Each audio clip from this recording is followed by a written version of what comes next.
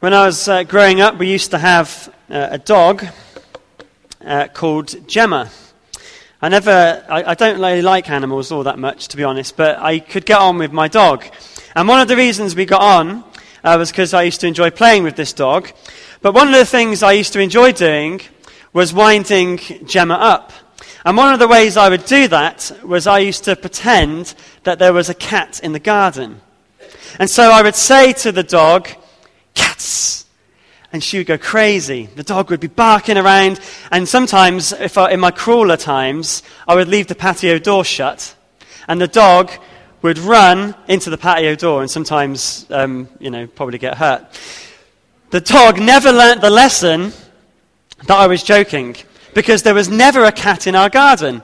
Why wasn't there a cat in our garden? Because the cats in the neighborhood must have had a secret cat meeting and said, "Don't go in that garden because there's a dog called Gemma that will get you if you go in there." The dog didn't learn its lesson. The cats learnt pretty quickly. And as we read Psalm 78, we'll see that as God's people, we are more like my dog than the cats. Because we see in this psalm the people of God not learning the lessons that God is teaching them. Last week in Psalm 78, we saw that God is good to remember. We saw how Asaph is telling God's people to teach the next generation the praiseworthy deeds of the Lord and the decrees that God has made.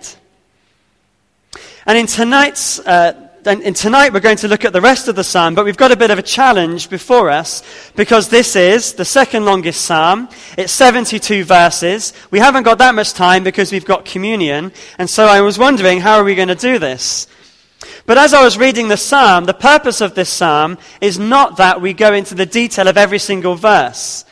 The purpose of the psalm is that we see a history of God's people and we draw lessons from their history that as God's people we ought to learn so that we don't repeat them. Last time, in verses 1 to 11, we saw in the introduction that Asaph tells us that we need to learn these lessons and that we need to teach them to the next generation. The key verse there is verse 4. "We will not hide them from their descendants. We will tell the next generation the praiseworthy deeds of the Lord, his power and the wonders he has done."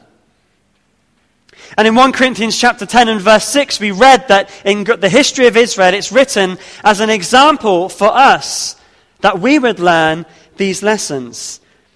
And then from verses 12 down to verse 72, we read of what we are to tell the next generation, what this history is.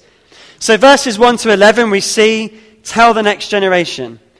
And in verses 12 to 72, we read what we are to tell them.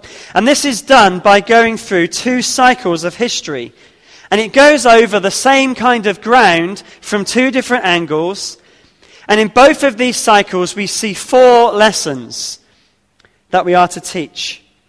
4 lessons to teach. And hopefully this slide on the screen is helpful. This slide gives those 4 lessons and how the psalm presents them. The psalm does 2 different cycles. It goes through a history of God's people, and then it goes through a history of God's people again to teach us the same 4 lessons. The 4 lessons are, we see first of all that God has worked with mighty acts for his people. Then we see how God's people have rebelled against him. Then we see that God judges his people for their rebellion. And then at the end, we see the great mercy of God for his people. So I'm going to read Psalm 78. And as we do so, hopefully, you'll see the helpfulness of the slide. So cycle 1 is verses 12 to 39. And then cycle 2 begins at verse 40 to the end. So let's read Psalm 78. It's a long psalm, but it's important that we read all of God's word together, so let's do that. Psalm 78, a maskil of Asaph. My people, hear my teaching. Listen to the words of my mouth. I will open my mouth with a parable. I will utter hidden things, things from of old, things we have heard and known, things our ancestors have taught us. We will not hide them from their descendants. We will tell the next generation the praiseworthy deeds of the Lord, his power and the wonders he has done. He decreed statutes for Jacob and established the law in Israel, and he commanded our ancestors to teach their children, so the next generation would know them, even the children yet to be born, and they in turn would tell their children.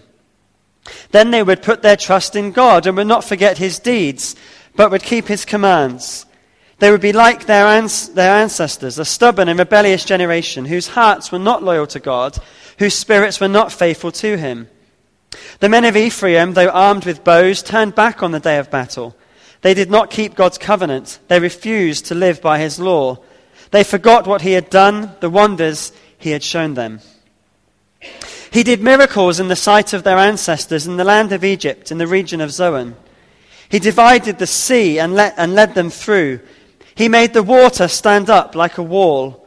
He guided them with the cloud by day and with light from the fire all night. He split the rocks in the wilderness and gave them water as abundant as the seas.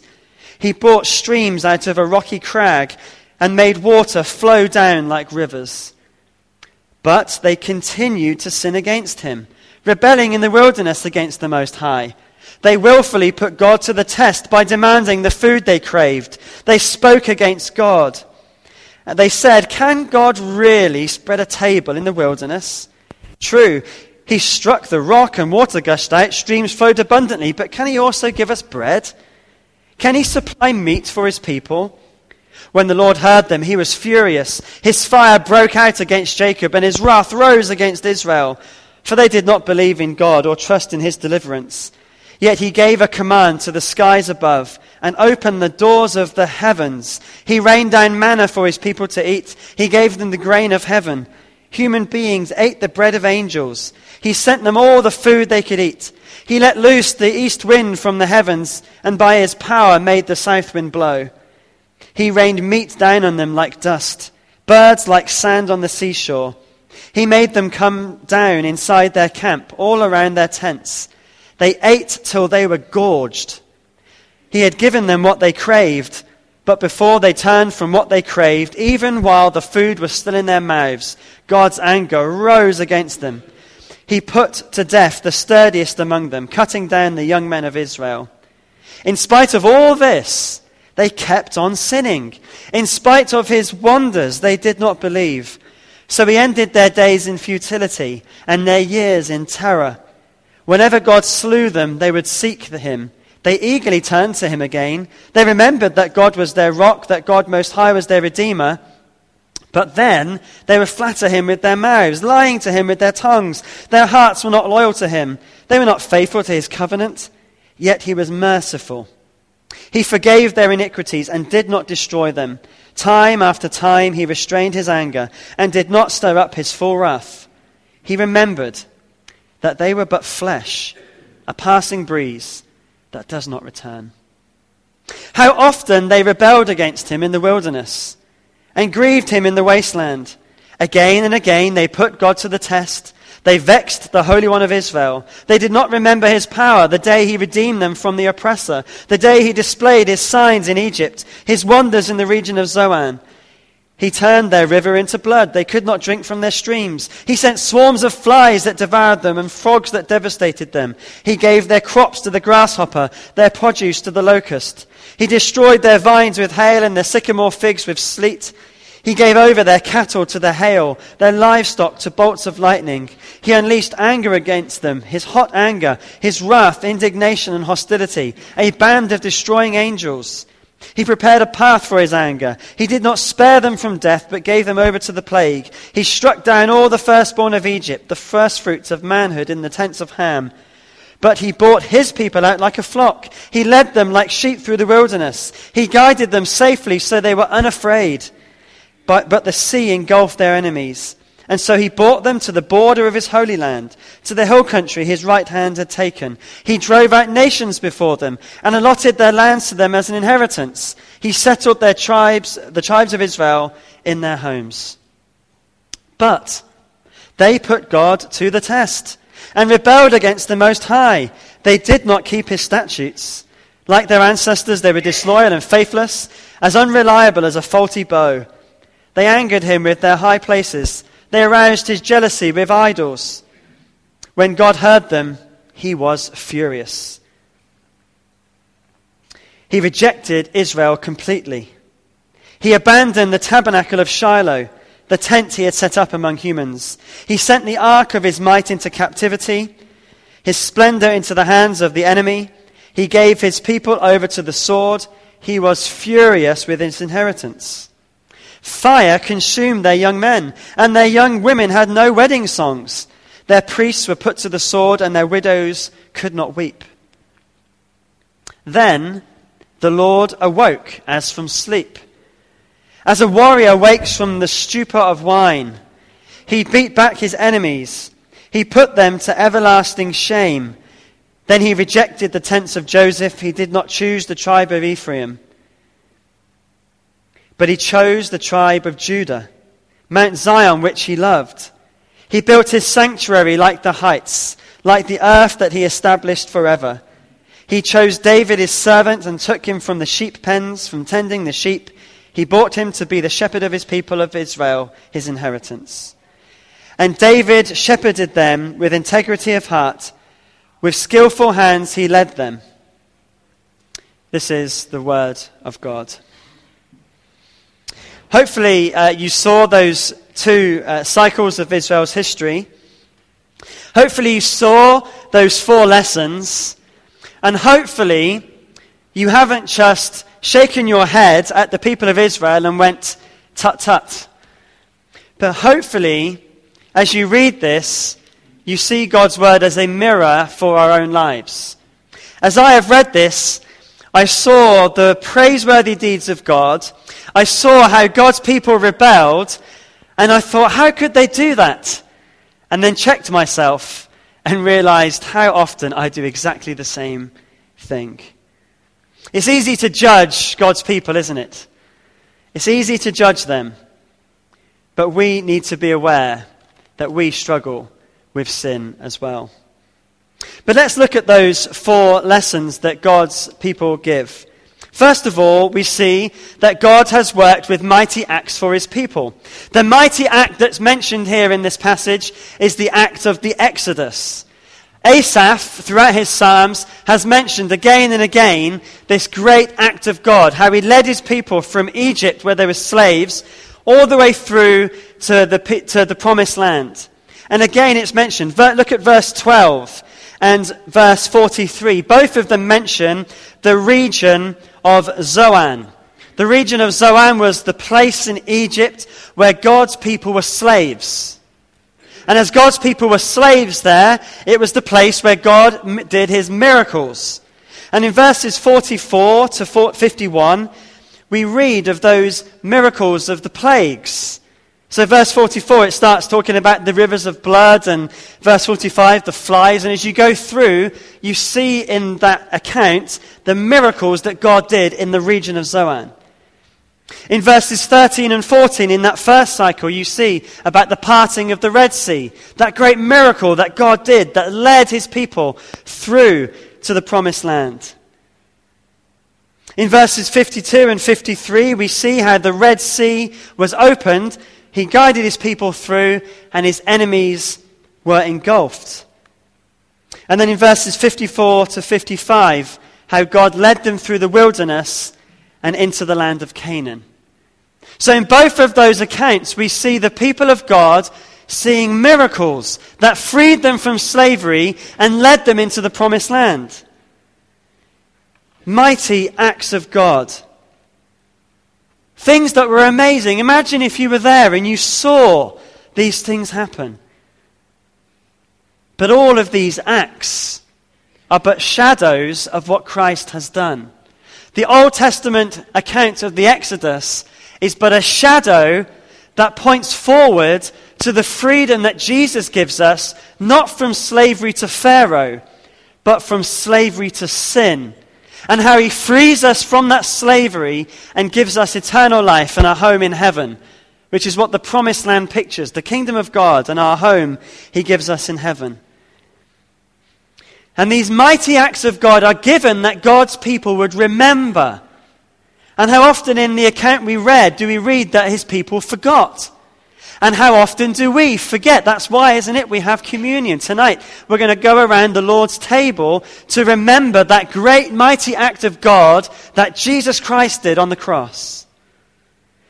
Last time in verses 9 and 10, it says that the men of Ephraim, though armed with bows, turned back on the day of battle. They did not keep God's covenant and refused to live by his law.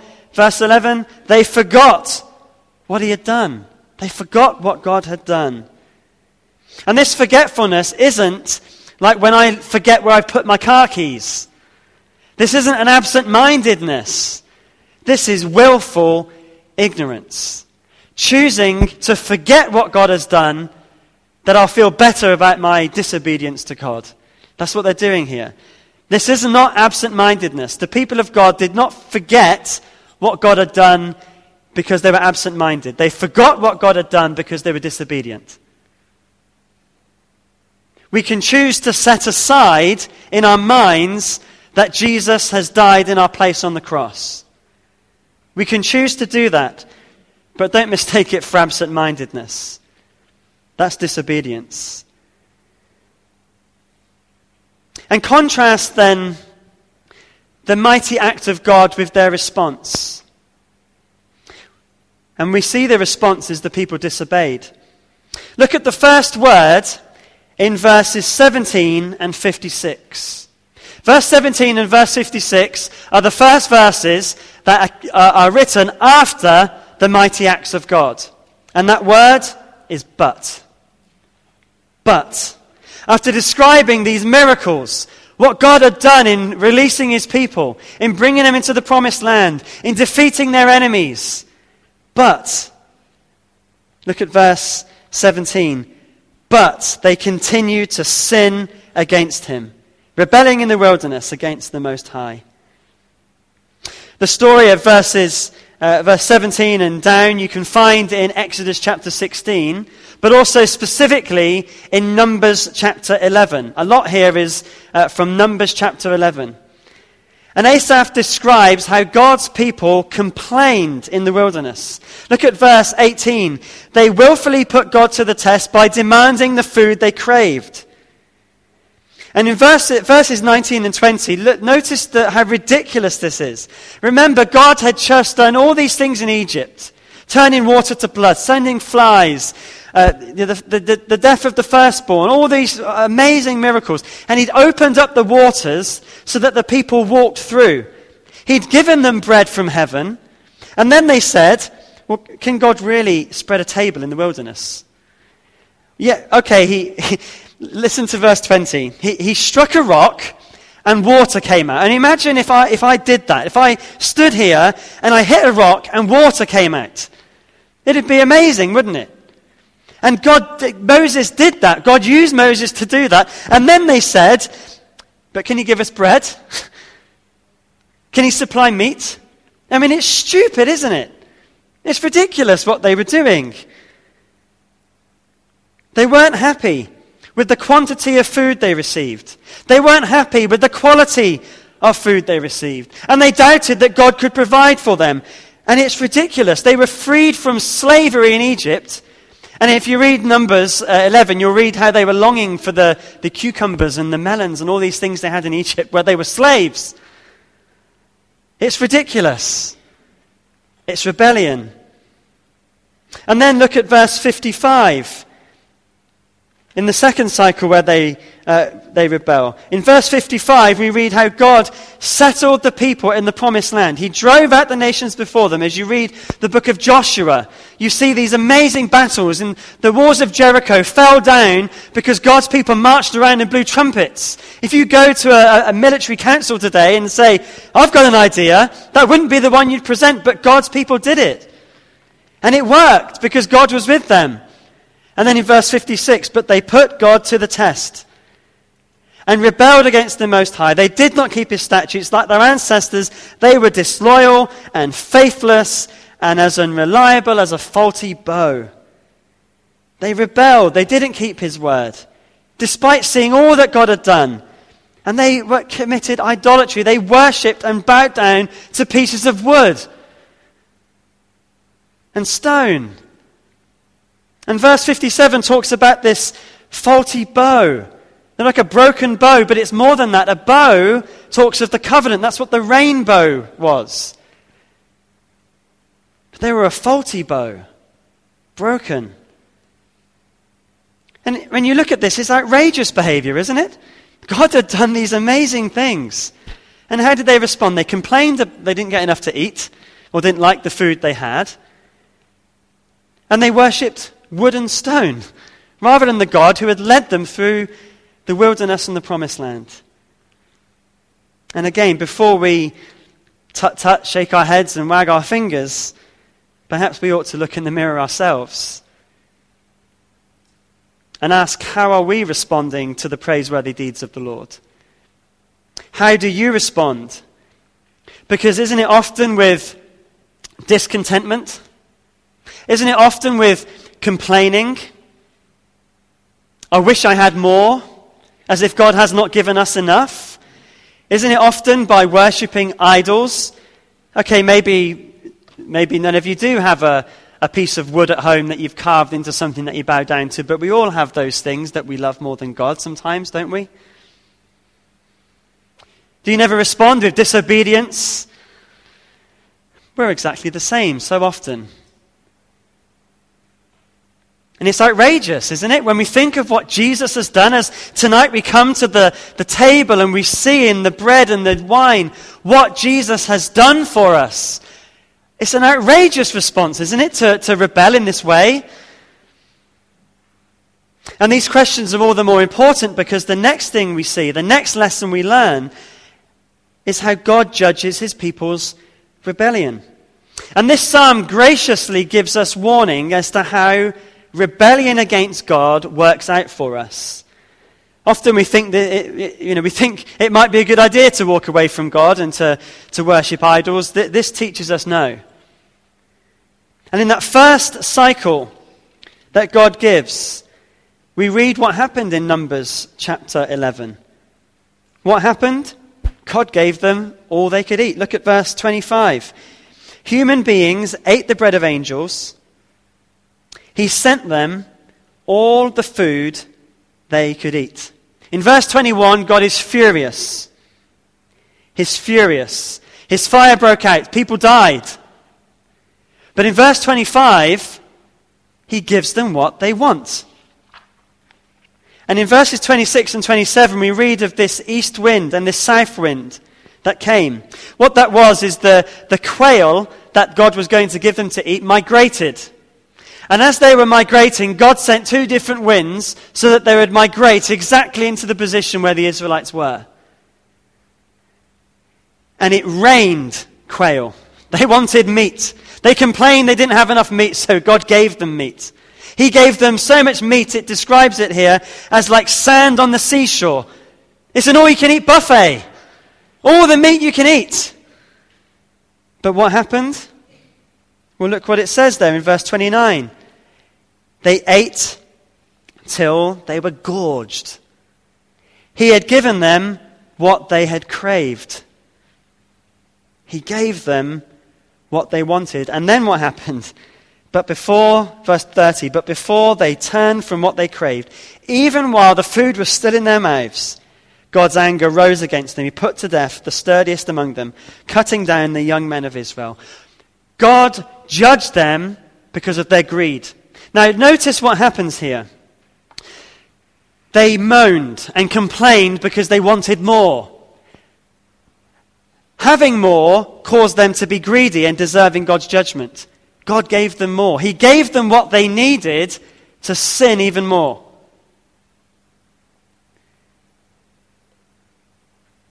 He judged them by giving them what they wanted. Be careful what you pray for. Be careful what you pray for.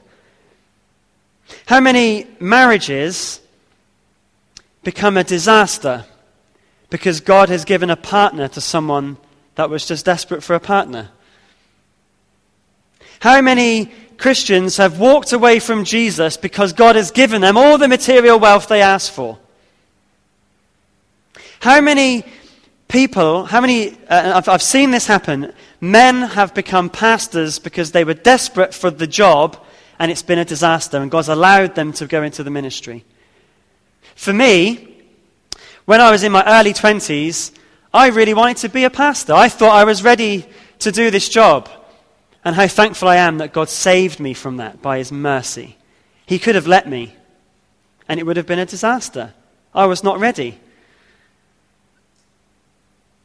How many issues have we got in our society, in our Western society, because of overconsumption? Our health crises in our country are because of overconsumption, aren't they? Because we gorge.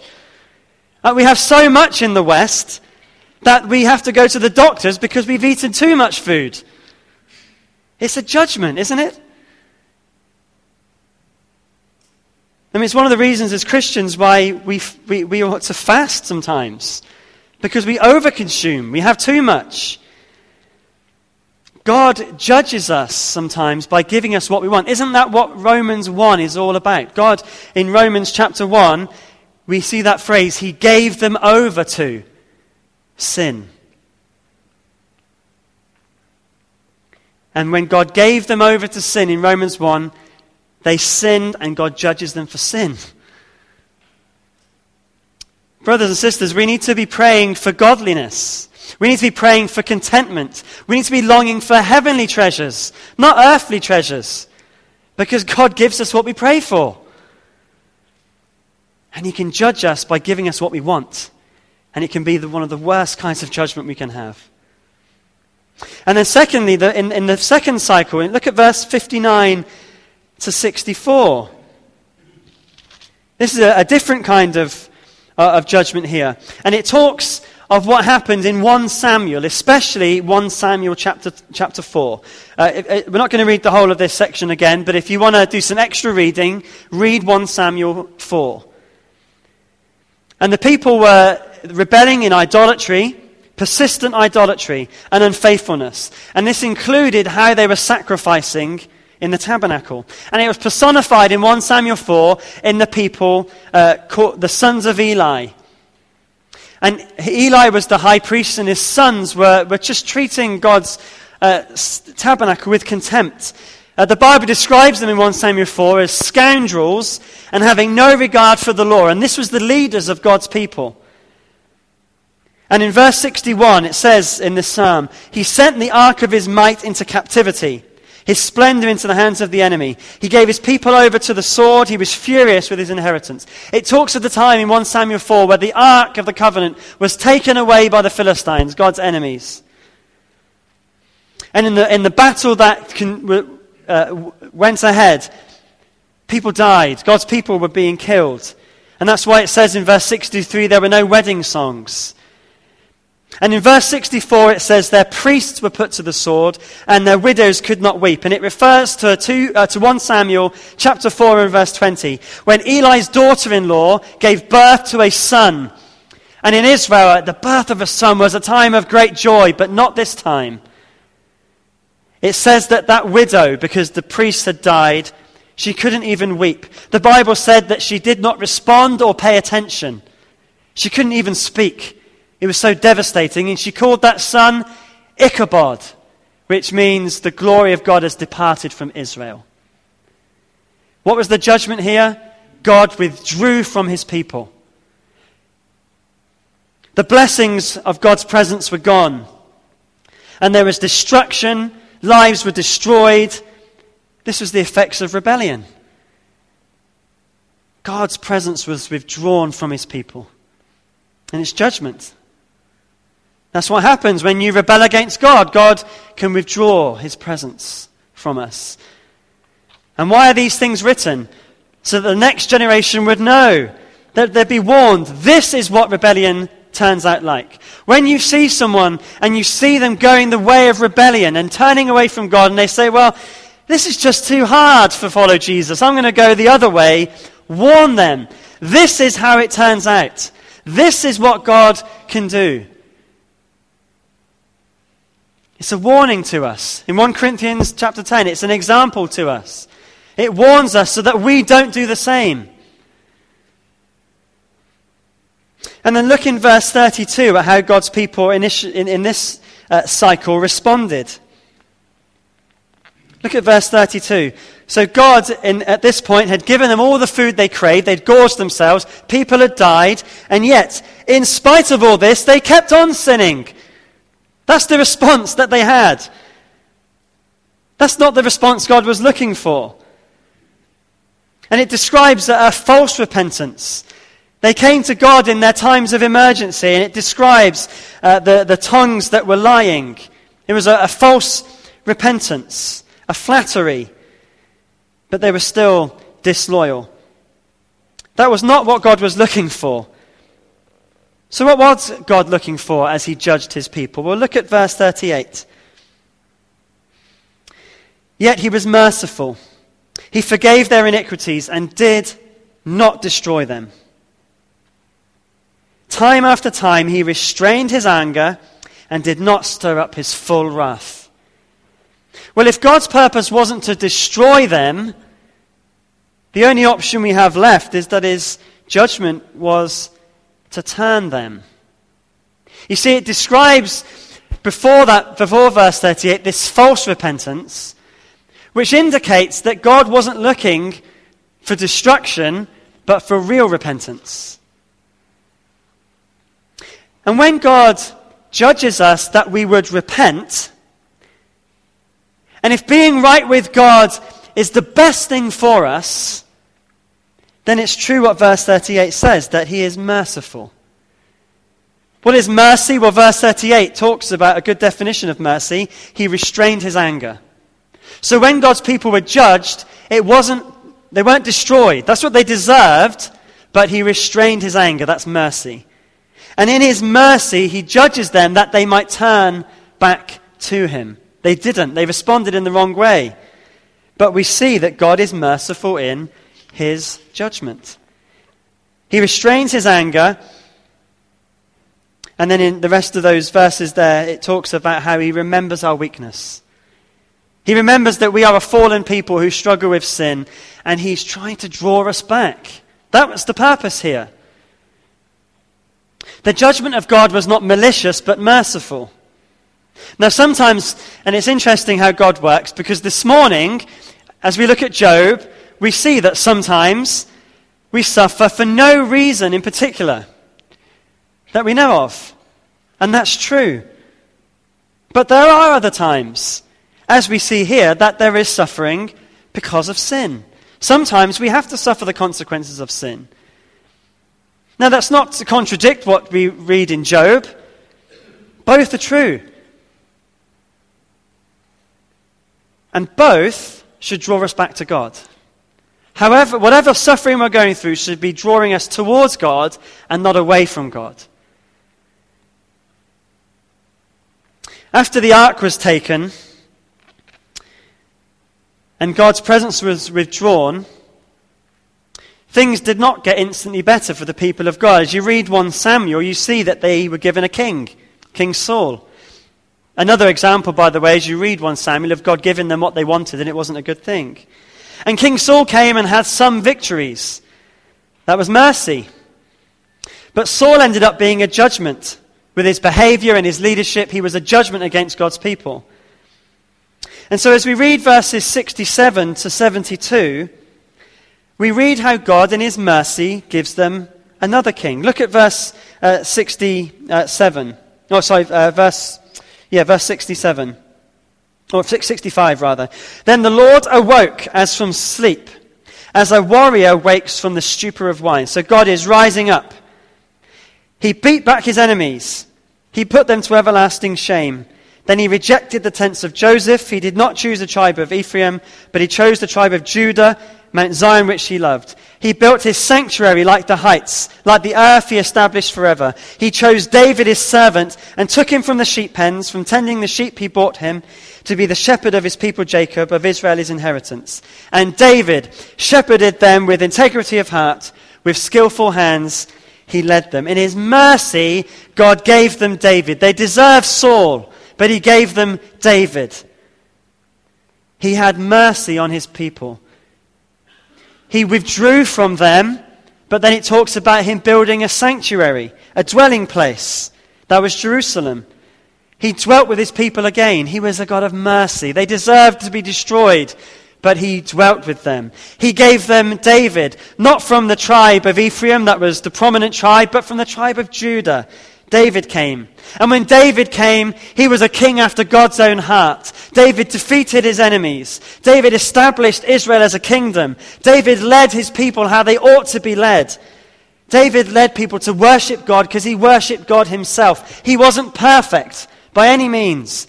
But as God's people followed King David, there wasn't rebellion in the kingdom, really. There wasn't idolatry. We never read of David. We read of him sinning, but we never read of him worshipping idols. He was a good king, the greatest king Israel had. And as the psalm ends, that's where we end up. We end up with King David, a great act of mercy.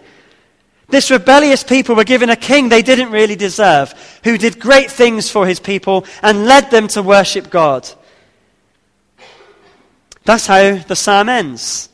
That's how the story ends. Or is it? Not for us. No, we are God's people in the New Testament. And we have so much more even than this. For we have 4 lessons to learn in this psalm. And we've gone through it so quickly. You can read all about it. Just read the Old Testament and you'll see.